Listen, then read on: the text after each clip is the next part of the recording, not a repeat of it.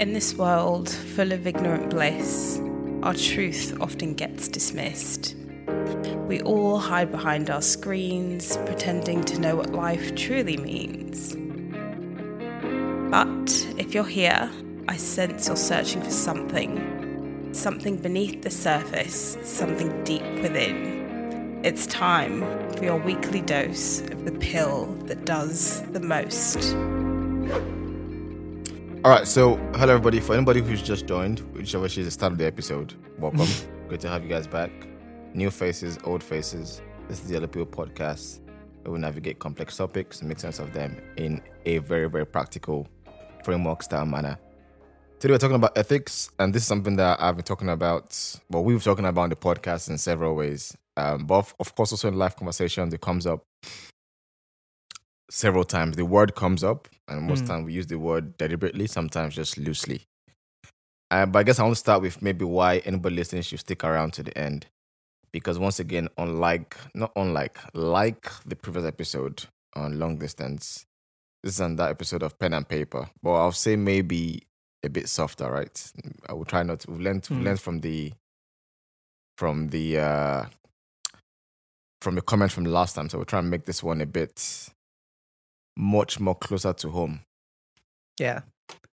I was wondering what was going on behind because I was like, is that a new vibe? Because I'm like, that's quite distracting. So for guys, context, because we always have to provide context now because you can't see exactly what we're seeing. So Wale has his fancy screen behind him that he always used to show a slideshow or whatnot or something, some background theme, whatever. But then he was showing something that was like an ad, but wasn't an ad for a concert. So I was like, oh, maybe Wale is trying something different today. So because he was still talking. Yeah, I just picked a video that has ads this time, which I never do. I just use my fireplace to make it cozy. Yeah. All right. Carry on. But anyway, sorry for distracting you. I was just about to talk about why everybody should stick around for this episode. So I think the first thing is, I think we're going to probably learn and understand together, me and you, and hopefully everyone on the call, how we can navigate complex moral dilemmas.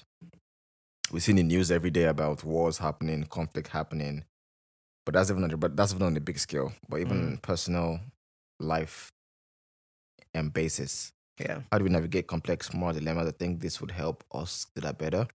And how does that lead to informed, responsible decisions? I think this is something that was going to help us as well this episode.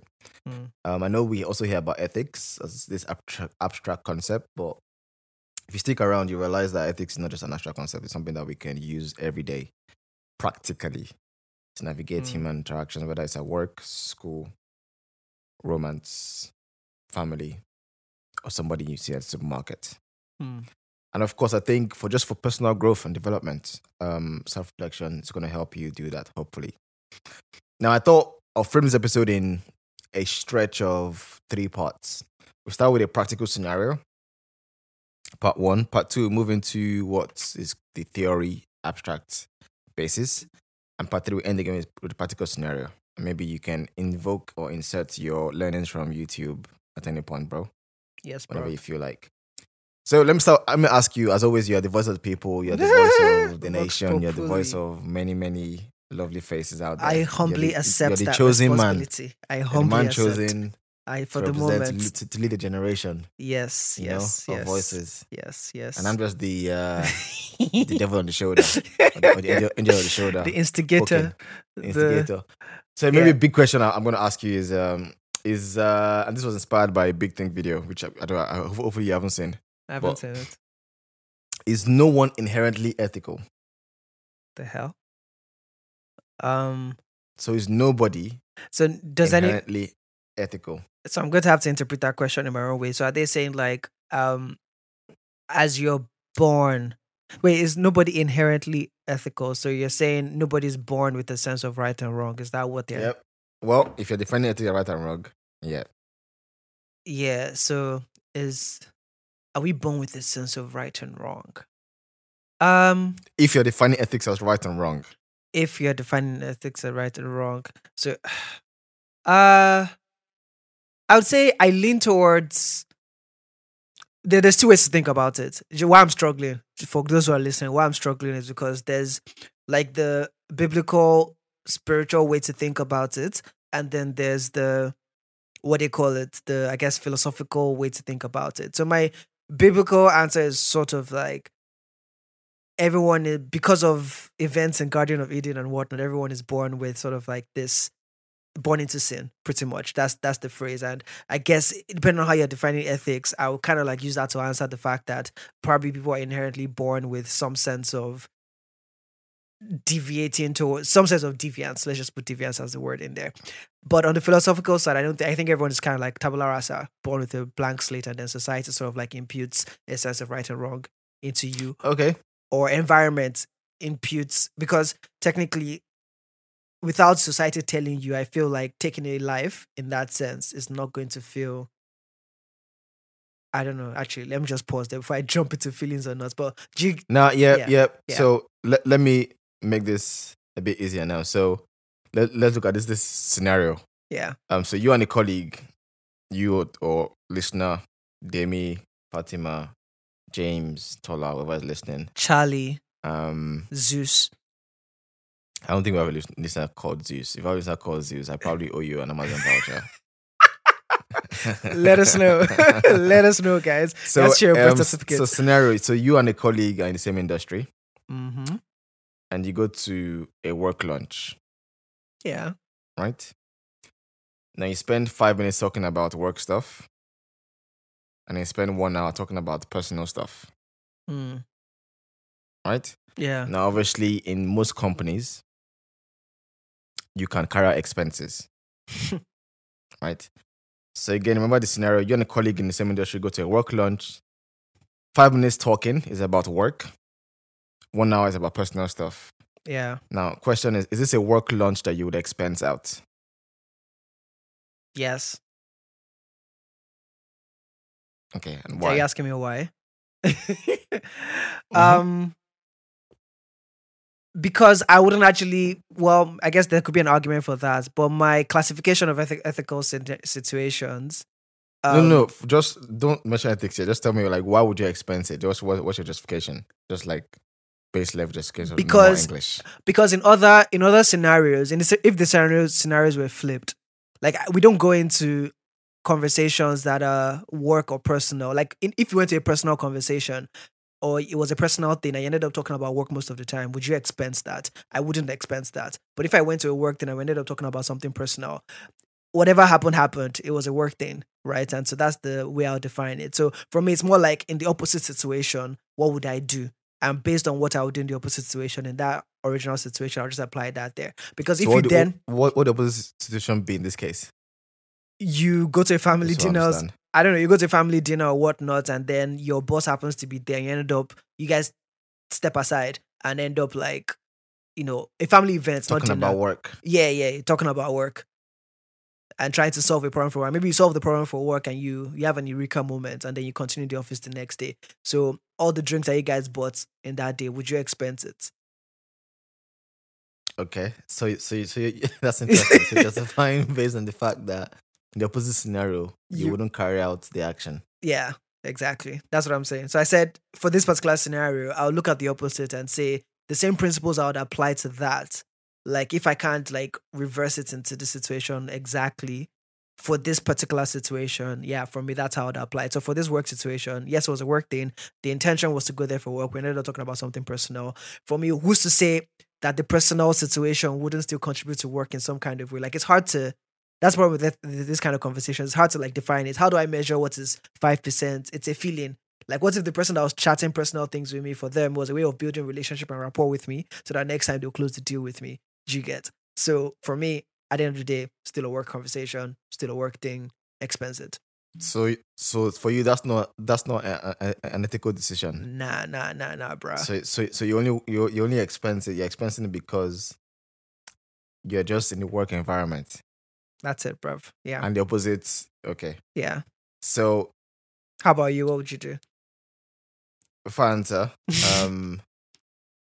so it's tricky because some would say that they will expense it because it's a work it's a work lunch, as you said. It's about networking. Yeah. But one thing that you did not mention, which was interesting, was some people will say like they expense it because the intention was talk about work. I didn't talk about work. Yeah, I mentioned that. I was like, we went there for the purpose of work, but whatever happened, happened. Okay, yeah. Now, for those who would not expense, Yeah. they would say that some probably have said, or will say, those a few this survey said that because they already knew the person and they were strategic. So that way it's definitely personal. It's a personal meeting and they will not expense it because the person's already familiar with them. Hmm. Okay. Now, just hold that thought. That's one ethical problem that Potentially. that can happen in everyday life. That seems Yeah. very simple. Let's go into probably a much more interesting Hypothetical. one. Yeah. So let's say you order your favorite. It's today is Black Friday, or this week is Black Friday, or Black Friday next week. I'm already seeing the ad. I don't know what day is Black Friday. I just know I'm seeing the ads already. Yeah. It's Black Friday, people, and you ordered your handbag, your bag, your pair of shoes, whatever. Black Friday. Mm-hmm. It's arrived. You're buzzing. You opened it, smashing, brand new. You love it. Now the next day arrives, and then that one comes into your doorstep. Yeah. Right, but you ordered only one. Yeah. Now, what do you do at this point? Do you return it? Yeah. Or you keep it and Down sell to it? simple. I return it. Why would you return it? Why would I return it? I think in this particular situation, it's like a mistake has actually happened. Like an error has happened.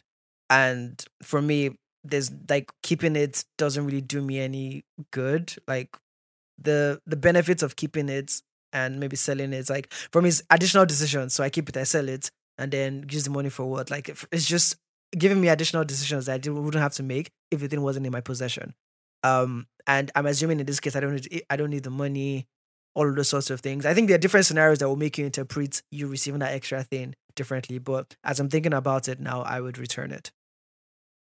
So for you, the cost involved in keeping it is more. Yeah, than saying, "Oh, I've got this free thing." So now maybe if the cost of returning it was more than the benefit of keeping it, ugh, I don't know what that situation would be. Because I think in that situation I would also like do the same thing I did in the first scenario. If I was a business that mistakenly sends two things to someone, what would I want to happen in return? And for me, I would want one of it to be returned back, and whatever happens then happens. So for me, technically, that's how I like to view a lot of things. Where shoes on the other foot, sort of thing. How would you respond, and how would you feel about that situation? That's how I apply it. So would that change if you thought somebody was aware or not? It wouldn't change. I'd even think about this of somebody else being aware, like because I live my life alone most of the time. So this is what I would do if it happens to me right now. Okay, interesting. So from your first response, right, Mm-hmm. in terms of the work dilemma, the work dilemma for you is not a dilemma because your intention was to go and talk about work, and you, peradventure, that annoying word, you ended up you ended up talking about personal stuff. Did you know something? Pause here. I think the general thing is the expense thing. Like me and expenses, like I've never held a very straight relationship with that thing because I don't get it. Like for me, it's just random. It's he said, she said, I said, you said. Everybody kind of like trying to get the best out of a particular experience. Sometimes people use expenses as a way to get back at the employers for not giving them what they're supposed to give them. So for me, the expense conversation is already shrouded in so much like weirdness, which I guess shouldn't be an excuse. But for me, I didn't even think about it as I want to get back at anybody. It's just the context and the intention, like you were saying. But I wanted to add that piece there that I feel like that expense conversation is another bucket of fish altogether. But carry on. Okay. So we've gone through two different scenarios, Mhm. right? And from what I've gathered, is that when you think of these two moral dilemmas, what drove your decision was more of an internal self, perhaps what I'll call internal self driver, decision maker. Mm. It was not about something external, but it was about what does Toby feel? What is more costly for Toby, or what's Toby's intention? Mm. Mm. Right? Yeah. So that's what I'm getting, which is very important. Give me a minute. Let me get rid of this shit. Well, his screensaver is showing him that today the YouTube makers was make their money by showing all as possible. Oh, and YouTubers, they've also removed their like you can't use ad blockers on YouTube anymore. It stops you from using the website if you have ad Oh. blockers on. Quite sad. I didn't even know you could do that.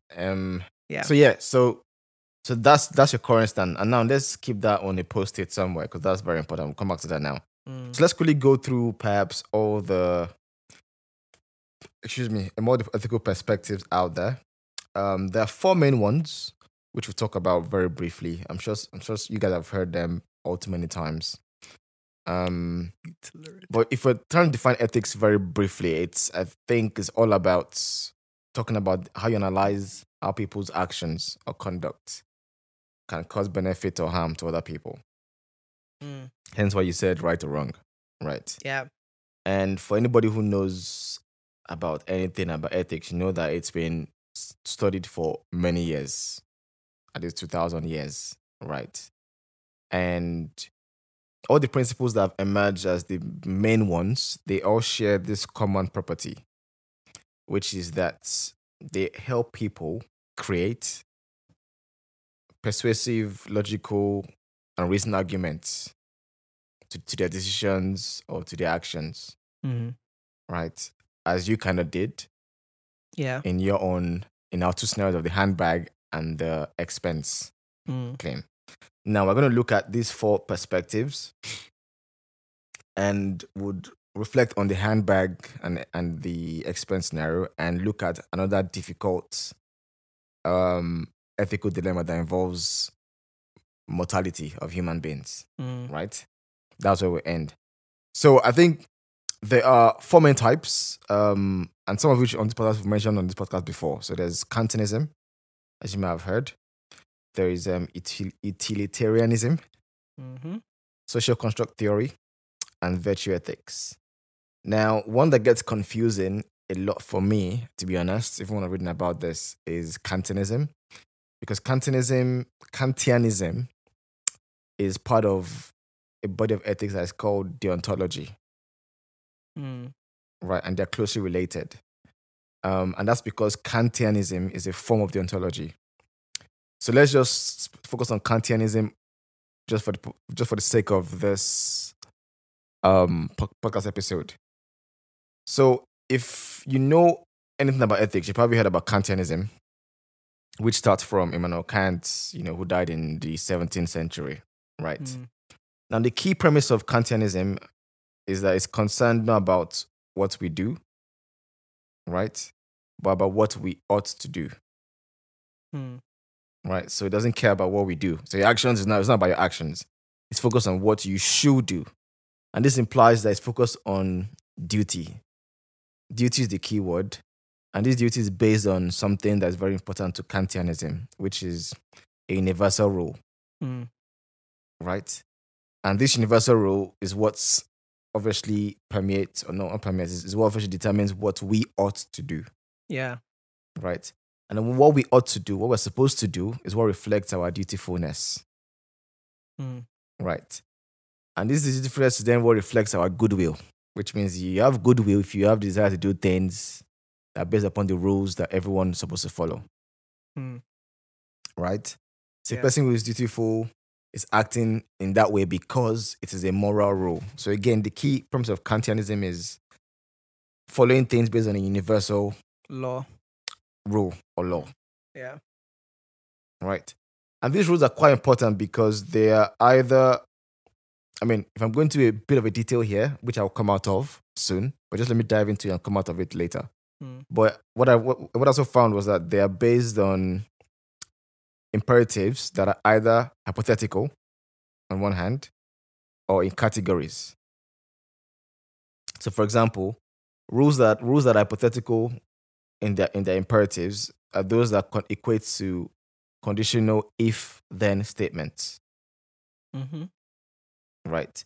So for example, if this happens, then you must do X, Y, Z. Right. The categorical aspect of Kantianism, these are commands and rules that are unconditional and they are unequivocal, which means that, for example, you should only follow some moral rules that you expect everyone else to follow. There is no if-then condition. It's just universal. Yeah. So you might find these two kinds of if-then / universal rules in the idea of Kantianism. But just if the anything you take away from this point is that the first ethical perspective we're talking about, Kantianism, the main thing is rules are important. Yeah. Right. And this means that everybody is held to the same standard. Right. Because there's clear guidelines for how you should behave.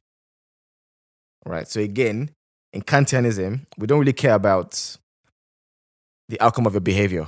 Yeah. So that means your expense thing, we don't care about what you actually did. Rather, it's the rule behind your action that is most important. Yeah. Right? That's now, clear. let me give a real life example. Right. So let's say you, Toby, want to borrow $100. Right? And then do you want to pay it back? Right? Yes. If you don't want to pay it back, then that's your own Ethically. internal policy. Okay. Right? Because you don't want to pay it back. Right? And then this means that the maxim, which is the idea of your own action, is that whenever I want to borrow money, I can borrow it without paying it back. That's me. Right? Now, what Kant is saying in his own ethical principle is that we have to test whether this kind of rule can be universalized. Yeah, because if everybody else can do it. Exactly. So in this case, it can't be a rule because if everybody does this, nobody will lend, nobody will borrow, knowing that the borrower can borrow without wanting to pay back. Yeah. And this means that borrowing itself will collapse. So that means that following Kantianism here will mean that, okay, we can't make this a rule, because if we make it universal, it will collapse. Yeah. Does that make sense? It does. Okay. And now, what you're doing makes sense, but I feel like for some folks that are not, like, it makes sense to me, but I'm assuming it's because I've been exposed to this kind of language and contents before. And so I'm easily processing and grouping what you're saying. Okay. Yeah. So, but I want to try. I'll let you get back to it. I'll let you get back to it. Yeah. You give the voice of people response. Yeah, I know. I love that. I'm just imagining if, like, people are approaching this for the potential first time, like, ethical conversation. Now, if you've watched The Good Place, they touched on the whole premise of the show is around. It's a bit of a, like, ethical, sociological, philosophical kind of show, but they touch on it in an easy manner. But I just wanted to mention that, like, generally, like, there's maybe 6. Honestly, you can't really the exact number of different kinds of ethics, like the different flavors of it. But what I want to do now is just mention the 7, including the one you just talked about, which is Kantianism, which is under the deontology that you mentioned. But guys, forget about the fancy words and just think about sort of like what examples they're trying to do. And maybe if I run through them quickly and what it continues, it might help you just place things in better buckets. So first of all, you have normative ethics, and it's really just concerned about providing guidelines to determine what actions are morally right or wrong. So that's normative ethics. So think about normal ethics is about determining what actions are right or wrong. Right. Now, there are different examples under those. And what you find out is that for each category that you find, all the things that we're talking about, like maybe utilitarianism that Wale is going to mention later, or the deontology, they are also still grouped under, like, there are different versions of this main category of normal ethics. Normal is not the word. I'm just saying normal so people understand. Does that make sense? I'm getting a little bit confused. But carry on. Maybe I'll catch up with more examples. So there's meta ethics. A meta ethics is it delves into the foundations and origins of ethical principles. So, right, it's concerned with the nature of ethical statements, including questions about the meaning of moral language, like what actually do you mean by right or wrong? So whereas normative ethics is focused on determining what actions are right or wrong, meta-ethics is saying what's actually right and what is actually wrong. But these categories go up to 7. Yeah, they go up to 7. Yeah. That's a lot. I know. Because it feels like So some of them will blend. isn't that a lot more than what one can comprehend if they have not heard ethics before?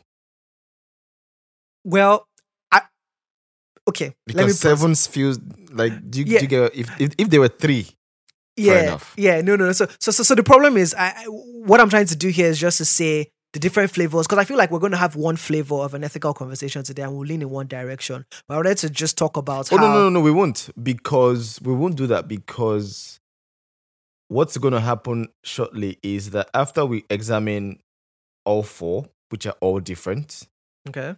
right? The next exercise will then be to practice the trolley dilemma. And in doing that, we're then going to use all of these four to attempt the trolley dilemma. Okay. And trolley dilemma, just as a preview, is the classic dilemma that asks what you would do to save a life over another life in a certain scenario. Okay. If that makes sense. Yeah. Okay. Maybe what I'll do is, as we go through, if I spot anyone that fits into one of the categories in the way you're talking about it, I'll put my hand up and I'll just mention, oh, this falls into. Yeah. Okay. Maybe that helps. Okay. I mean, right. I appreciate that this is perhaps one of the most abstract topics that you hear and you're like, oh, I don't want to talk about this. Yeah. But I think, first of all, the one thing that's very important in learning anything new, whether it's technology, whether it's a new concept, and it is the idea of self-efficacy. There's a lot of research that has shown that self-efficacy determines how much you're able to learn and adapt to new things. And what does self-efficacy mean? It means the belief that you can actually learn something makes a difference in how you learn it.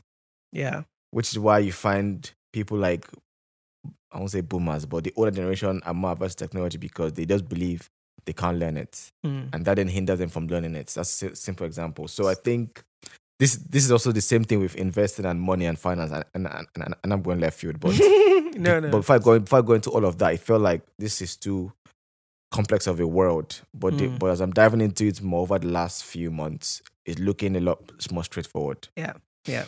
Carry on. So back to ethics. I guess the key premise of my first iteration is that Kantianism, think of it as universal rules. Simple. Universal rules that we ought to follow. That is Kantianism ethics. Oh, yeah. Next one. Right? Yeah. And I'll give an example using the borrowing stuff. Yeah. The next one, and that big word, right? If you just think of it as you. So we've done K, this is you.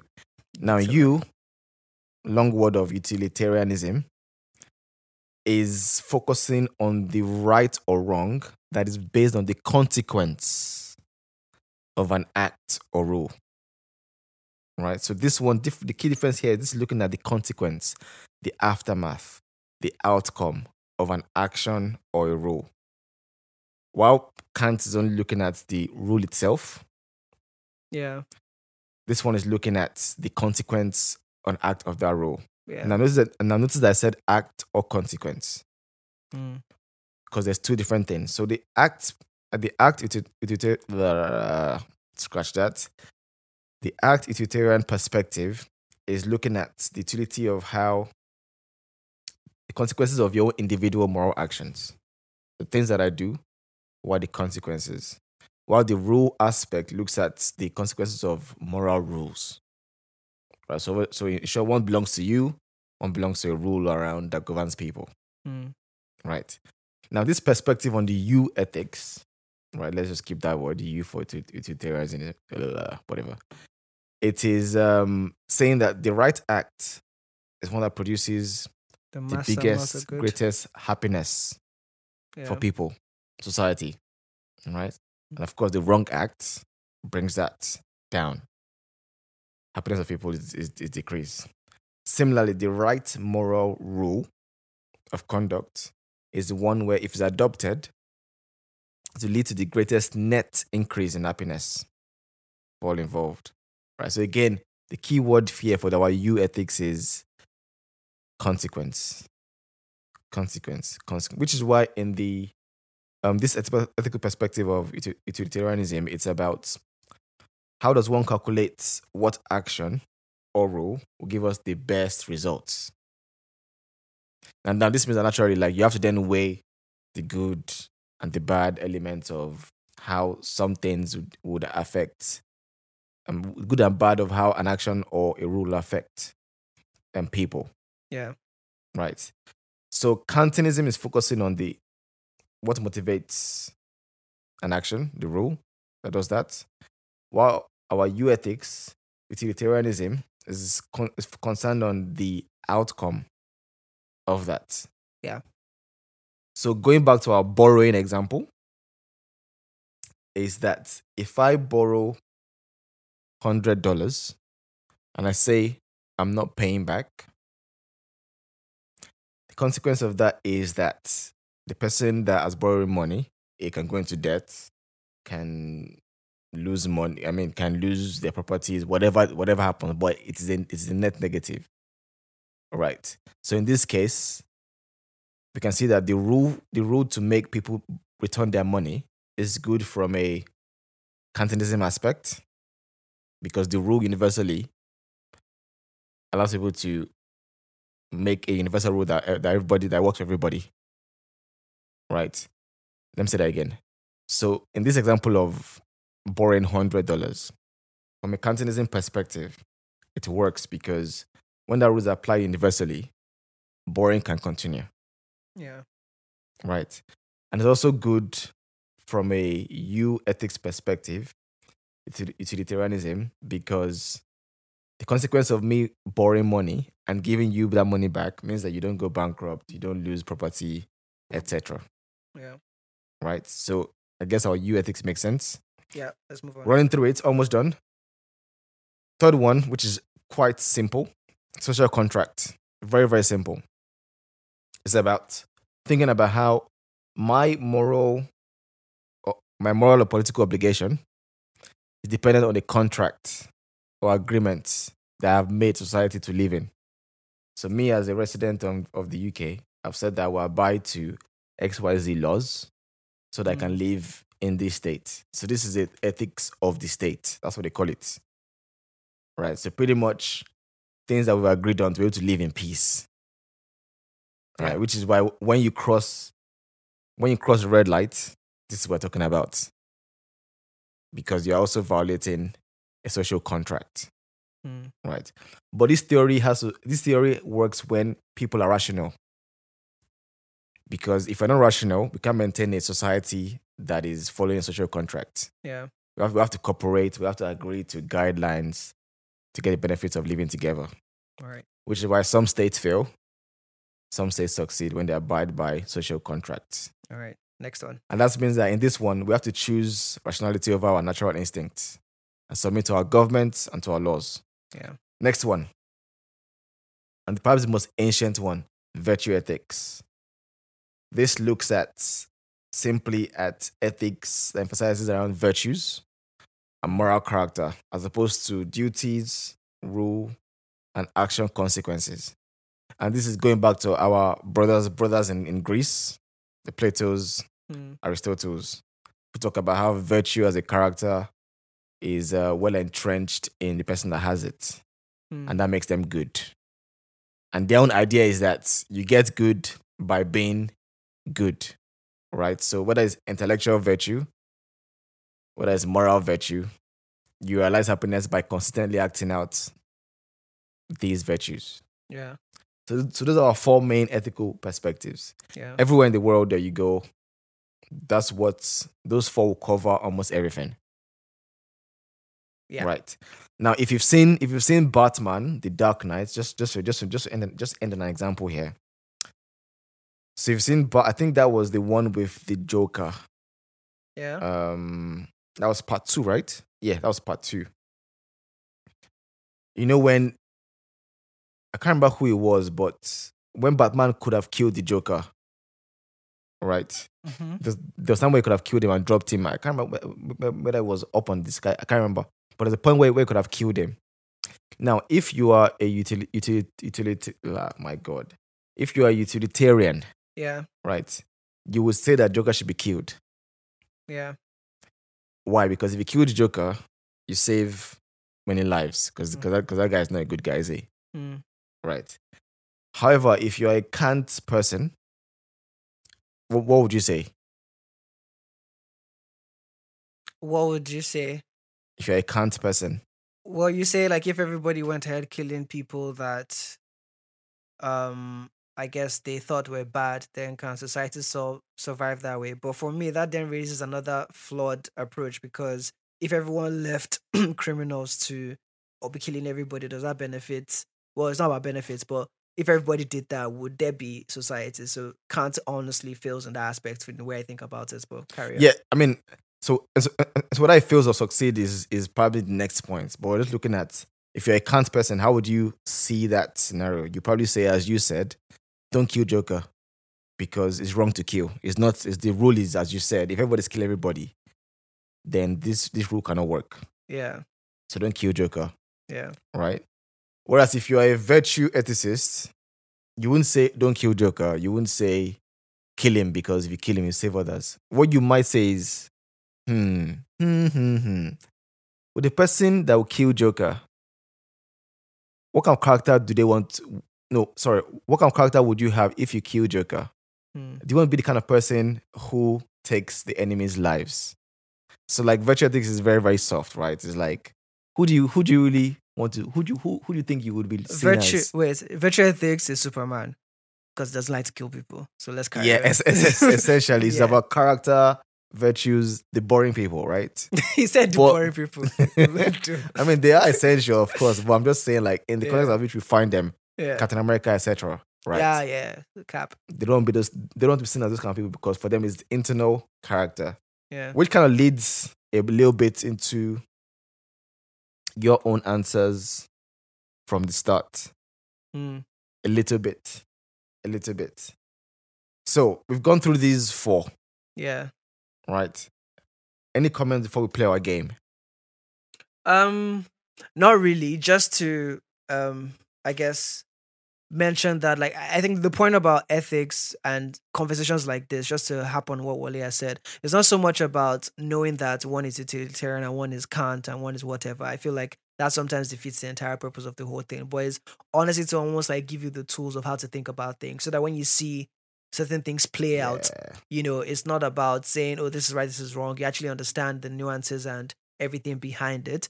And even as a person of faith and all of those sorts of things, it can help you start to see, what direction does the Bible maybe lean into with certain kinds of laws that it passes and what it asks for in those situations, right? What kind of ethics does religious law, lean towards? And that leads to, it helps you have different kinds of conversations. Like, it helps me have different kinds of conversations, because my first encounter with ethics was under like doing philosophy.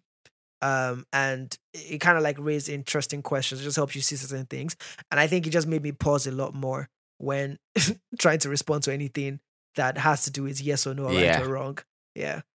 And I'm glad you said that in there. I'm glad you said that at that time, because maybe I almost forgot to mention that this is not just a way to just it's not just a way to just talk about ethics and talk about it, but it's to give you frameworks, give us frameworks anyway, because for us talking about these things, it sticks to our heads. Yeah. We can talk about it and just go home and we've learned the lesson. But the idea is to give everyone frameworks to manage daily lives, because just living on the internet alone can be quite disorienting. Yeah. Right. But sometimes when you have these tools in your arcade, and I'm not saying like you see a post and then go and look at Cantonism, no, not really. But just the awareness of the fact that people can make claims, propositions, ideas with different ethical perspectives that are not aligned, already makes you feel that, okay, this is already coming off from a wrong angle entirely. So there's no point even engaging in that kind of way. Yeah. So it's just tools and frameworks that can help you navigate a digital healthy life. Yeah.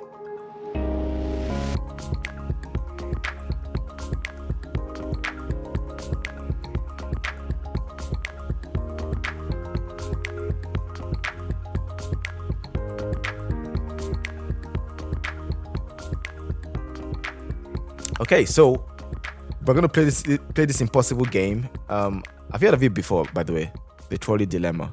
Yeah, it's quite popular. I think. Well, Okay. again, Have you done it before? I've done it before. I don't think I've played like an actual game of it, but I mean, not actual game, but have you tried to answer the questions before? yeah. Well, obviously there are different iterations of it, and honestly, I never go past the first one. But there are also different versions where, like, it's not just 5 people on a track or one person.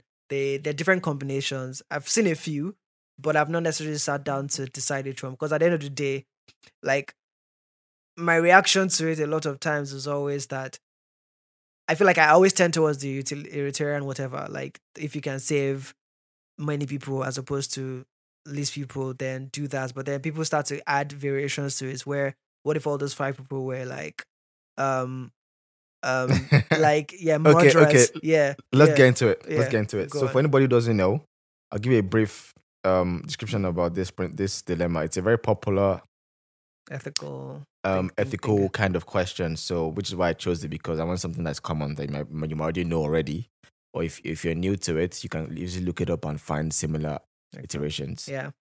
So the trolley dilemma is a classic experiment that was developed by Philippa Foot, and this was 1967, right? And the idea is to allow you to think through action consequences and kind of evaluate your moral value, right? And I think why the tool is popular is that it has been quite flexible. Yeah. For probing how we think about our moral intuitions, Yeah. right? And as you said, we've seen it adapted to so many scenarios. Yeah. You know, war, abortion. Abortion is actually a very big. Abortion is a fantastic ethical evaluation discussion. Fantastic one. But obviously not what we're doing today. Torture, drones, so many things, right? Yeah. So I think let me just say it out. Say the dilemma, and then we can go into it straight away. Yeah. How are we doing for time? Let me see, because I want this to be quite broad. Okay, nice. 43, perfect. So imagine you're standing beside some tram tracks, right? Now in a distance, you spot a runaway trolley that's going down the tracks towards 5 workers. Yeah. Now these 5 workers cannot move out because they cannot hear it, and even if they see it, they can't move out in time. Yeah. Right. Now as this is approaching, you see a lever that is linked to the tracks. You realize that if you pull up the lever, the tram would divert to a second set of tracks from the 5 workers. Yeah. However, where the tram will divert to, if you pull this lever, is one lone worker. Yeah. That is just as oblivious as his colleagues. So this leaves you in a position whereby you can save 1 life or 5 lives. Yeah. Now, would you pull the lever leading to the death of 1 but saving 5? That is the question. That is the first main question. Yeah. Are you asking to answer? Yep, go on. I like by default, I'll pull the lever to save the 5 versus the 1. Okay. In this by scenario. default, when you say by default, why? Why utilitarianism, if we're going to use the big fancy words we've thought about, right? It's okay. 5 people versus 1 person. So okay, so in this case, so you apply the utilitarianism rule where you're looking at the consequence of your action. Yeah. Action. Yeah, so the net positive, essentially. But even if you don't take an action, the inaction, there's also a consequence there. Is what. Yeah. Exactly. Yeah. Exactly. Yeah. So your inaction is also an action, which is a point I was hoping you pick up on, because that's something that in everyday life, we often think that when we don't act on certain things, we are free. Yeah. Right. But inactions are also actions. Same way with indecision is also a decision. Yeah. Yeah. Right. The only thing there which goes a bit more complex is that someone can say that if I don't act and 5 guys die, it was going to happen anyway. Right, at least I know that my hand didn't touch that lever. Yeah. Good luck with your. But then, yeah. That doesn't link on, and that argument doesn't fall on any ethical principle at all, because your awareness Exactly. already puts you in that spot. What I would say here is that, because what I was going to say is that, you think that not pulling the lever would absolve you of all responsibility, but jokes on you, or jokes could be on you, in that you actually carry PTSD away from that, knowing that you could have potentially saved. But actually, there are human beings that are able to dissociate themselves and be like, you know what, like it was already going to happen. So again, it also comes down to the individual and how you see yourself and how much of responsibility you put on yourself in certain situations. And I'll talk about something at some point. Someone's going to go through a few examples of an actual real life situation of this, and I'll explain what I mean by that. But yeah, what would you do? Because So, I mean, I would definitely not pull the lever. you will not pull the lever, so you let it go to the 5 people. Oh, wait. Oh, you meant to say you definitely not pull the lever. So Oh, wait. let's wait, forget wait, about wait, levers. wait. Who would you save, 1 or would you save 5? Forget about the levers. Levers is just practicalities here. Would you save 1 or would you save 5? 5 is already what's going to die, but then you can change it to save just 1. Would you save 5? What's weird is that even though I planned this episode, Yeah. I'm still in debate. Of course. When you asked me as well, I was like, yeah, but I already know what direction I'm leaning towards. But yeah, because you have if buts and maybes and potential situations. Yeah. But and that's, so I'll pause here, and that's the challenge with what a lot of people don't like about ethical dilemmas, because they make you make certain assumptions that are just not the case, or you just don't know. So it's hard for you. Like, people argue that ethical dilemmas have no use in real world scenarios. Now, there's other conversations. Oh, absolutely wrong. Yeah, but there's other conversations that now mention that with AI and self-autonomy and all these things that we're having to train to make decisions now, that ethical conversations are much more important. Because if we think about the trolley problem, imagine it's a self-driving car, right? And self-driving cars are programmed to make decisions based on what we've supplied them as what is ethically right to do. But if we don't agree on what that ethically right decision is, nobody's going to agree that, or when a car is going for just one person, if it can swerve and hit 5 people, should it swerve to save the one person because it was already on that track, or should it stay and hit that one person because there's 5 people more on the other side? Which is a kind of scenario of, if a car is going to hit like a person in front, should it swerve right to hit the other car on the road? Or should it go on into that straight path? Now, trolley problem in real life. What do you do? Yeah. I mean, you can even find that in like big data in terms of just ordinary technology executives trying to deal with how to collect data from their customers. Yeah. They face ethical dilemmas like that may not be highly mentioned.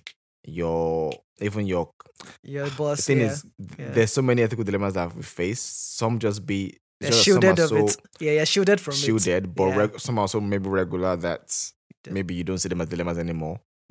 Some are making choices that we're very comfortable with because we're just used to doing it. Yeah. But back to the trolley dilemma, I would definitely probably follow your answer.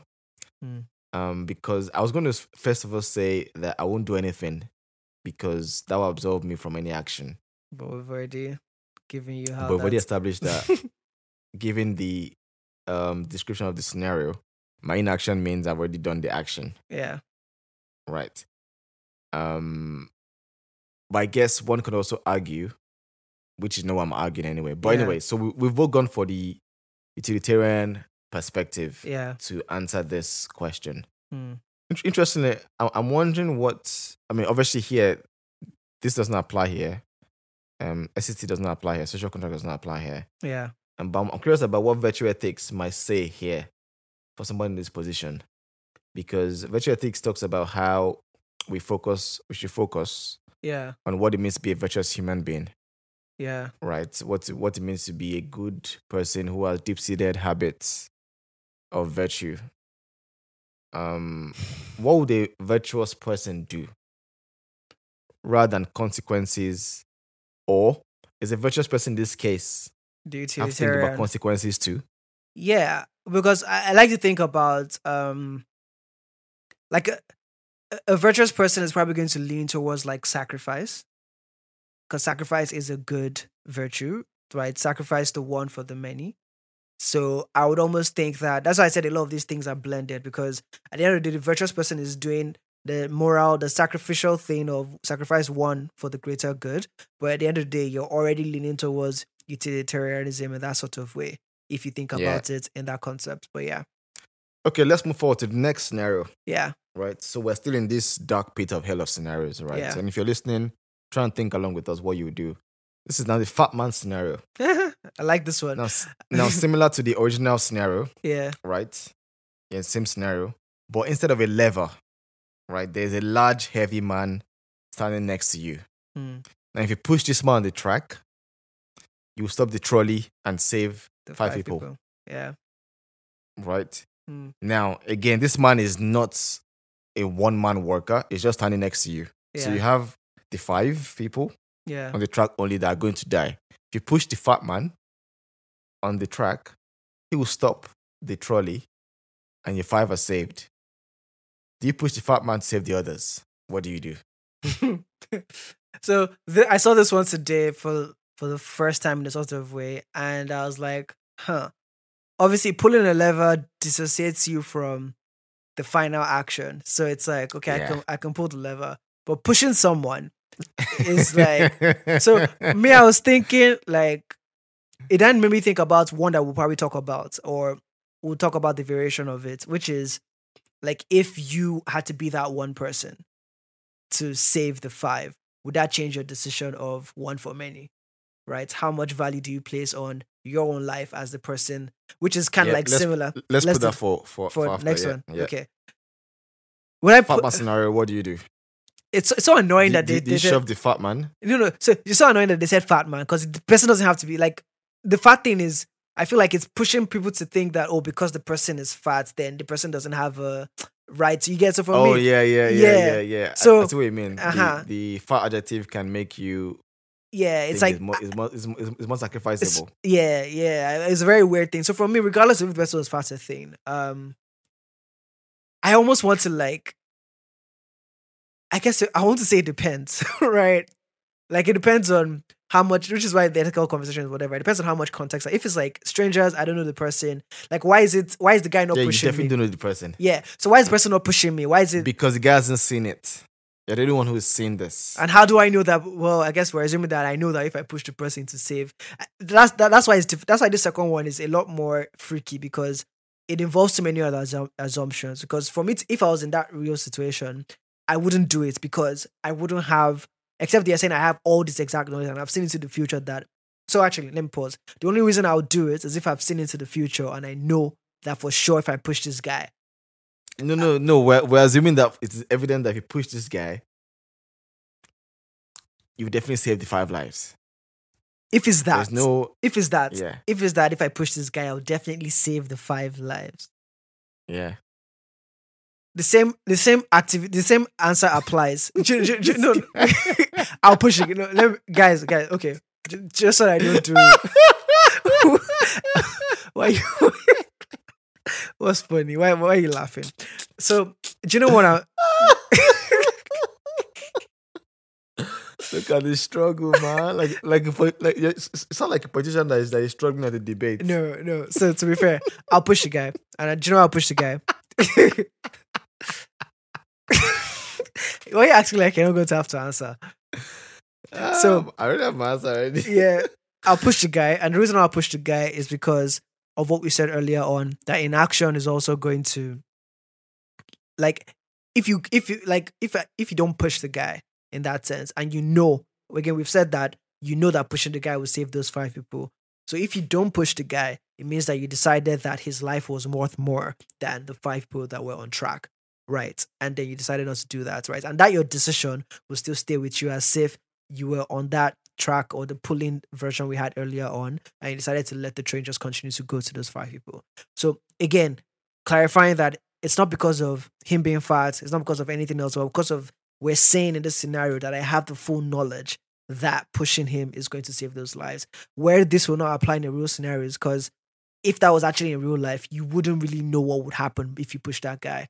And so that lack of information asymmetry in that case would not justify you being like pushing that guy, because what if that doesn't change anything and you've killed 6 people? So mm, that's why I answered that way. But what's your answer? Okay, so my answer is I won't push the guy. So this one, I'll go with the Kantianism and social contract. Yeah. And I won't push this guy. I'll let the 5 people die. Just because for me in this scenario, pushing somebody means that I'm putting the person into the equation.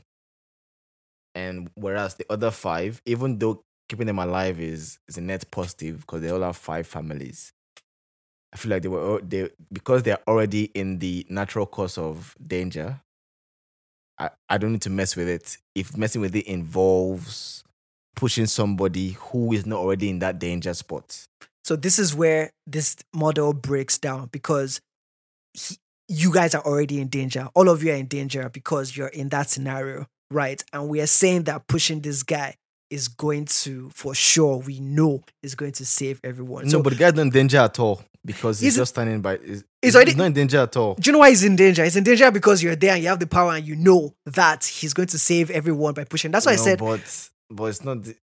So if we make it black and white, obviously everybody's not going to want to push a guy down to save everyone in a kind of way. Like, but actually, I can't even say that. But what I'm just like, for me, the point is, this is where I feel like the Kant thing fails, because if we then follow that thought, are you now saying that? So in every situation where you find yourself where there's 5 people and 1 person, the universal law is that as long as the person is not involved in the situation, they should not be there.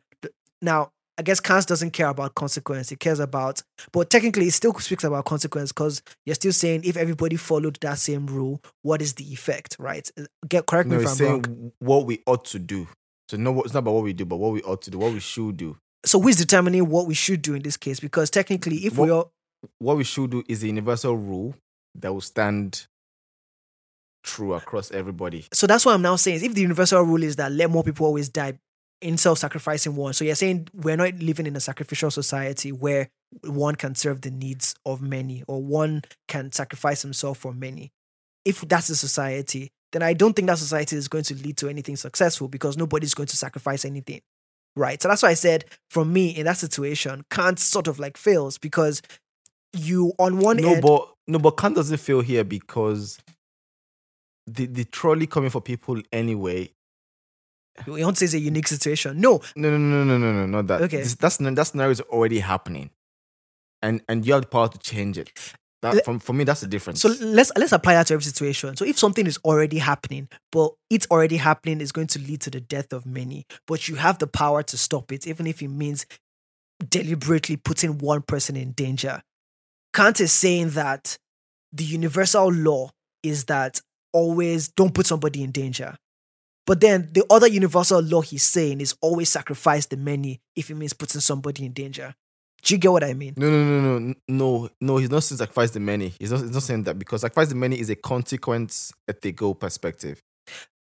But you cannot absolve. But you can. That's what I'm arguing here. That you cannot absolve consequence from decision by just saying, like, what is the universal law? What makes the universal law the universal law? Is it because... Do you get what I'm saying? Law, okay, let's try and break that down. Yeah. So in this universal law, okay, if we go a bit back to our $100 example, right? So how do you know if a law is it can be universalized?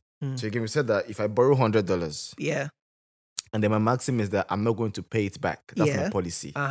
Right? I can borrow whenever I want. Yes. Right.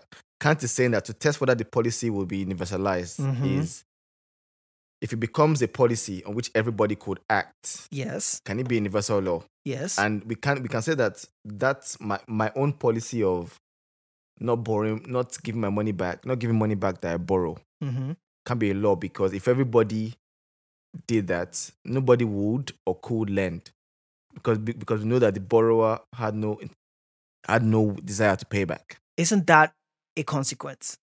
Like, do you get what I'm saying? I'm saying, like, in Kant trying to prove that point, we're already introducing consequence, because the consequence of if we applied law universally is that the concept itself would break down. Do you get what I'm saying? So isn't that a consequence? Okay, again, maybe this is somebody who did this for a PhD would probably explain better. Somebody who's read more. No. You might be right. No. So Jonah, I don't think there's a right or wrong answer. I'm just saying because this is actually, I think I've seen this somewhere where people were arguing against this fact that can't it absolves you of a responsibility that is just placed somewhere else, right? In the sense that you get, and that's what I'm saying. That if we think about this universal law concept, let's apply it to this scenario. If $100, we're born $100 means killing 5 people. Or no, like it means killing one person to save 5. So if everybody decided that No, I'm not you don't want to do that because I haven't thought deeply enough to see whether that analogy works. Okay. All I'm just saying. Okay, we'll move on because there's no right or wrong here. Yeah. No. I mean, going with the game, we've chosen our perspectives. Yeah. I can see why mine is a bit flawed and mine has a bit of comma. Yeah. But let's just move on to another scenario. Yeah. Just final point. Okay, what I was just trying to say is that like if you multiply just the same thing that you do with Khan about applying universal law, if you multiply our scenario or my choice or this thing that we've said, if you multiply both our choices to the infinity, right? What is the result? Right. That's just the thought I want to leave everybody with or leave you with. To the infinity. What does that mean? So if in every situation that everybody finds themselves where they have the power to change something, and the power to change something means to push someone, right? To save the many. But by following the count, whatever, you choose that because I can't just go around pushing people, then I'm always not going to push everybody. If we multiply that scenario over and over and over and over again, what are we left with? Are we left with a society that is better off or not? I know this is not what Kant talks about, but I'm just replanting that thought. Like if we plant, for me, that's planting a situation where sacrifice is not a thing that we do here. If anything's going to happen to you, it should happen to you. Nobody cares what anybody else can do to change it. Is what... Yeah, so I guess multiplying this by infinity is actually trying to test whether this can... Test whether it can be universalized. Yeah, and for me it fails. So I guess... For me it fails. That's what I'm saying. It fails because if you universalize that, it means you're saying sacrifice is not a thing that we do. Which for me... No. So the reason why I don't know why it fails is because when you're... The example of borrowing money, you're taking somebody's property. You're taking 5 people's lives. So that's them, but you're not taking 5 people's lives. But you know that if you don't do something, they will die. Taking is not the same thing as saving. That's different here for me. Because if I don't take action, you've killed I'm not them. taking your life. No. Do you know why? No, do you know why? Do you know why I'm saying you've killed them? Because we're saying you haven't killed them. No, do you know what? Because if you've killed them, then that means that the origin accident of the trolley in this case is absolved. I think that's just a way of rationalizing it because we're saying that because this only applies because we know for sure that pushing one guy is going to save the 5. If it was hypothetical, then sure, why would you push someone based on an hypothetical? But if you're 100% sure and you know that you're 100% sure if you do this, those 5 people will be saved, and then you choose not to do it, you're kind of responsible for their deaths. Right, which is what the trolley problem talks about. If you leave it to just hit the 5 people, so why is this different for you, right? In terms of why would you in your first answer switch it, but in the second answer, which honestly doesn't really change that much, just that you're now pushing the person. Why did the answer then change? Do you get? But let's move on. Let's move on. Yeah. Let's move on. Yeah. So this is quite similar actually. So you're a doctor with 5 patients in critical condition, who each need an organ transplant to survive. Right. Now, one healthy patient walks into your office for routine checkup. Would it be acceptable to kill the healthy patient and use their organs to save the other 5 if you can? Unless they agree. Unless the patient agrees. No, obviously the patient is not agreeing because they're going to kill them.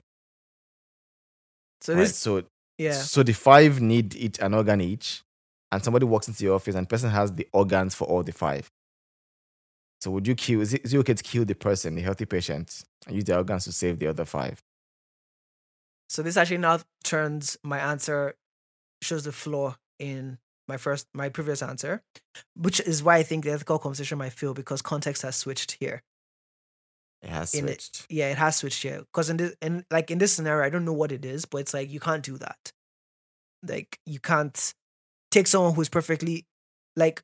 But for me, it hasn't switched that much. But carry on. Yeah, that's what I'm saying. Like, in a way, it hasn't switched that much, right? Because you're saying but again, it has switched because again, that's why I said that particular one. It's like, okay, maybe it hasn't switched. This is the problem with this conversation. But for me, I wouldn't do it, and we can talk about why. But I wouldn't. Yeah, do no, it. for me as well, I wouldn't do it because for me, I will bank on this for me will be on the virtue and the utilitarian perspective where if I kill this person, first of all, I'm breaking my code of ethics as a doctor. Yeah. So that's already a problem with my social contract theory. The consequences could be, I mean, even though I save 5 lives, I'm killing one person. So, and this one, I'm deliberately killing them without their consent. So, who says that's a net positive? Yeah. So, do you know? Shall I kind of like explain? Because I'm thinking about my answer as well. And for me, why the thing that I feel like is changing scenario here is that situation 1 or the scenario that we just described before, for all intents and purposes, looks like an accident is about to happen. In situation 2, Yes. It's like everybody is on their own pathway already. But then you can then argue that situation 1 is everybody's on their own pathway. But for me, I'll still argue that situation 1 is an accident waiting to happen. Situation 2 is just natural progression of things. And so for me, you actually killing one person to save those 5 is changing the order of things, is how I've rationalized it in my head. Whereas in the first situation, it's an accident waiting to happen, is what I would say. Do you get that? I think so. Yeah. I think so. Okay, I mean, I would definitely, same example. Yeah. I definitely would not kill the patient. So wait, you're saying in the first one, you're still maintaining your answer. In the lever. In the lever. No, wait. In the lever, you pull. In the fat man, you wouldn't push. And in the patient, you wouldn't kill. That's what you said. Yes. So, okay. Yes. And me, I've said... agency, because not only agency, I'm not taking a life. Which is inconsistent with number 1.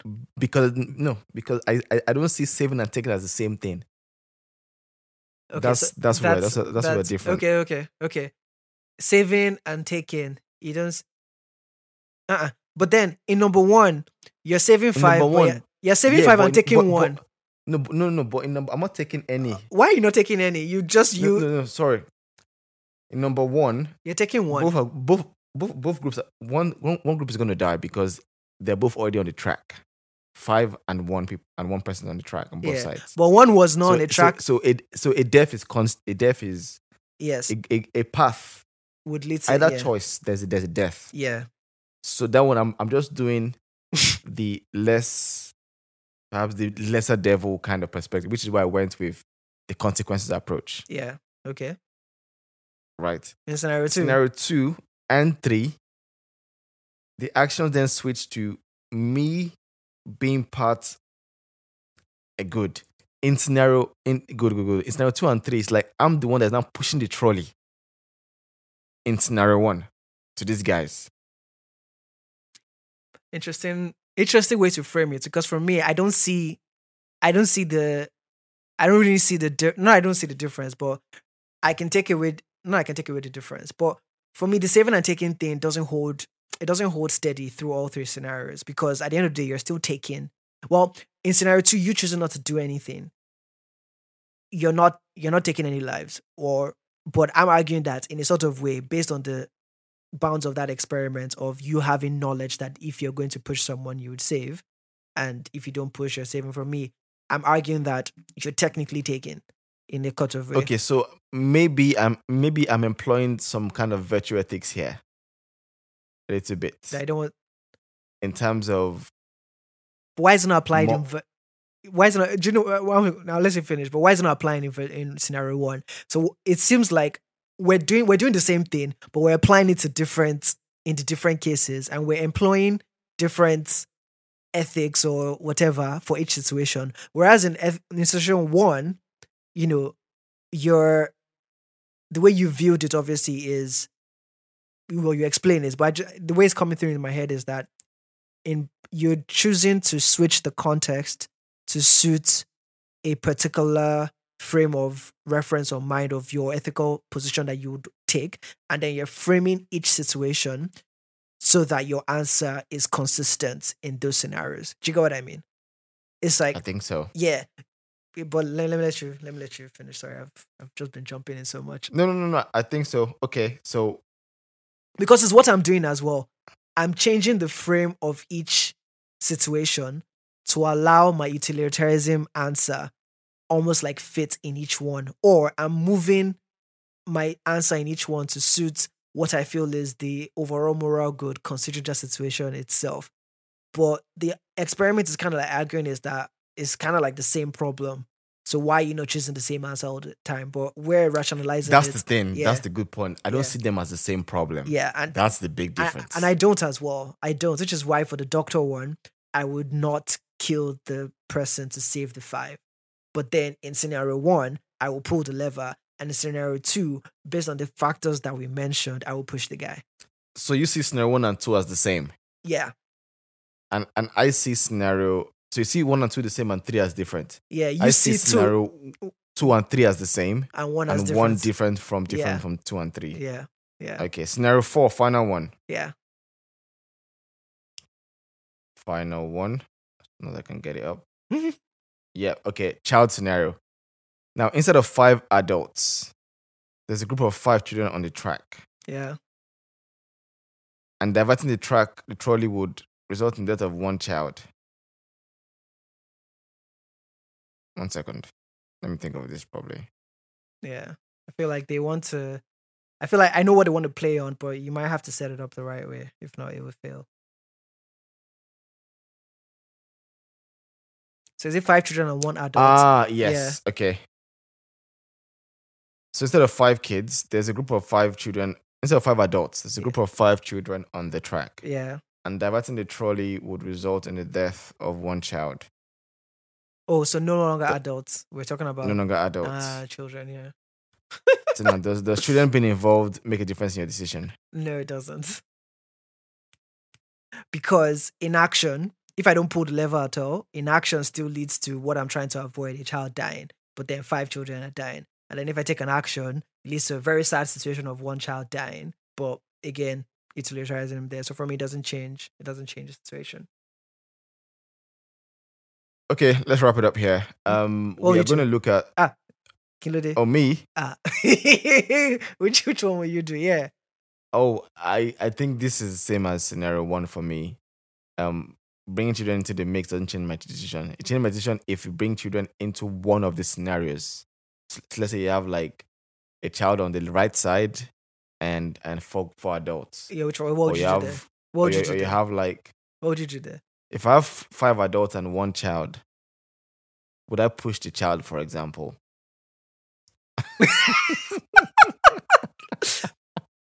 Guys, just let's pause here. Like, obviously, like the example, I'm going to say something to end the episode, which is one of the YouTube videos I watched, and it will kind of like clarify what might actually happen in real life with these things, which is a lot of times. Maybe just say it now. Okay, let's hear it. All right. So, this trolley experiment, they wanted to find out, because what you tick on a paper that you would do and what you would say in a theoretical situation might be very different from what happens in reality. Of course. Exactly. Definitely. So what this experiment tried to do was to try and get as close as possible to reality and make people think they're actually in that situation and see what they would do.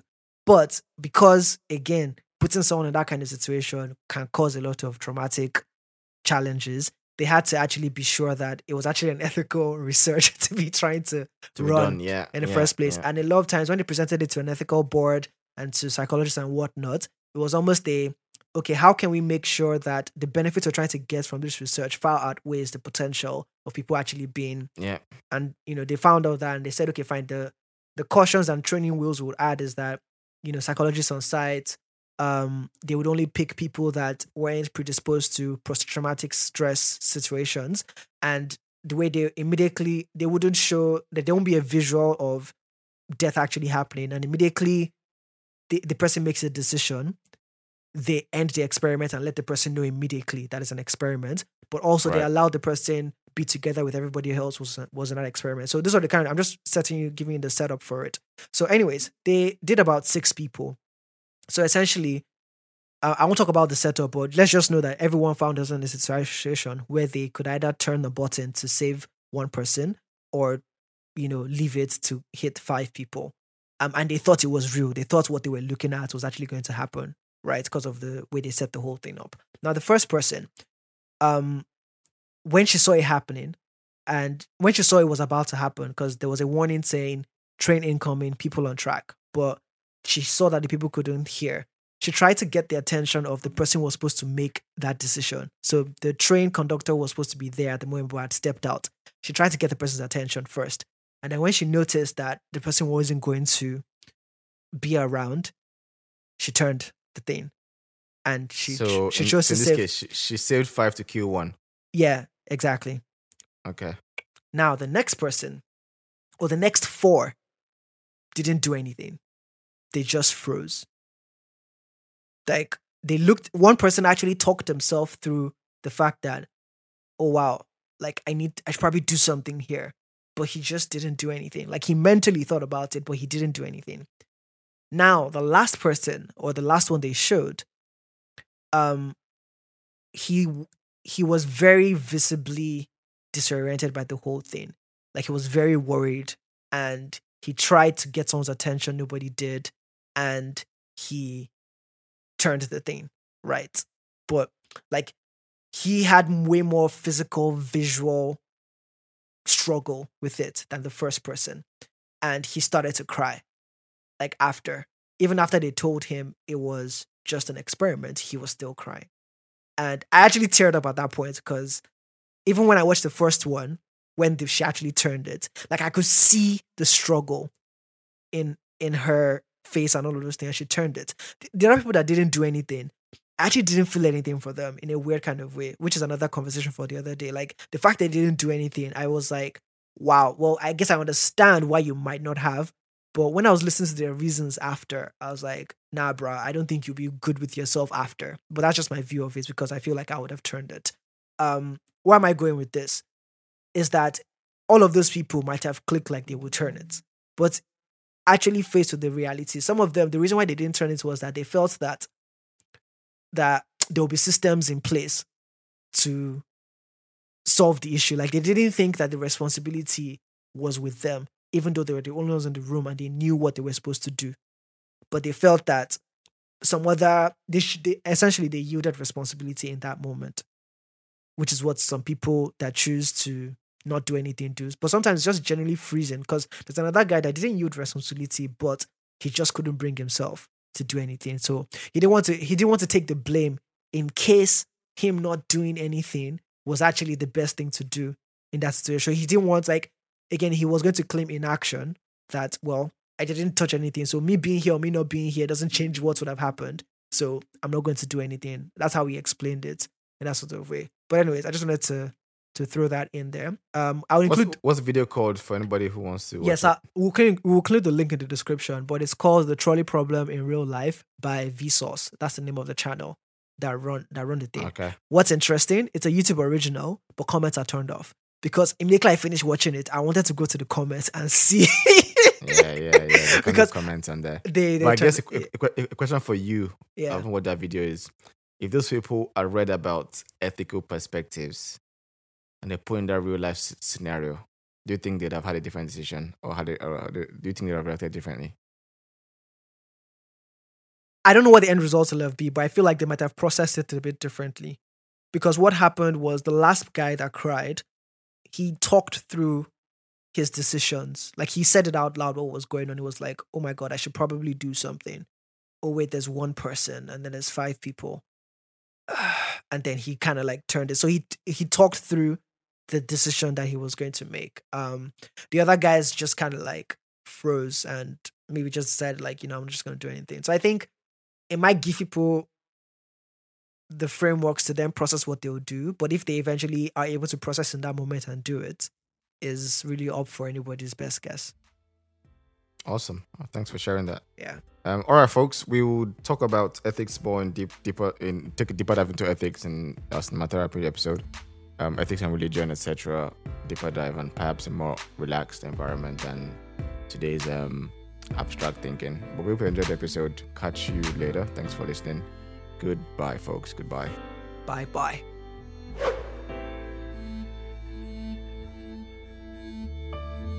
Hi there. And we're quite sure that the podcast landscape on your device is massive.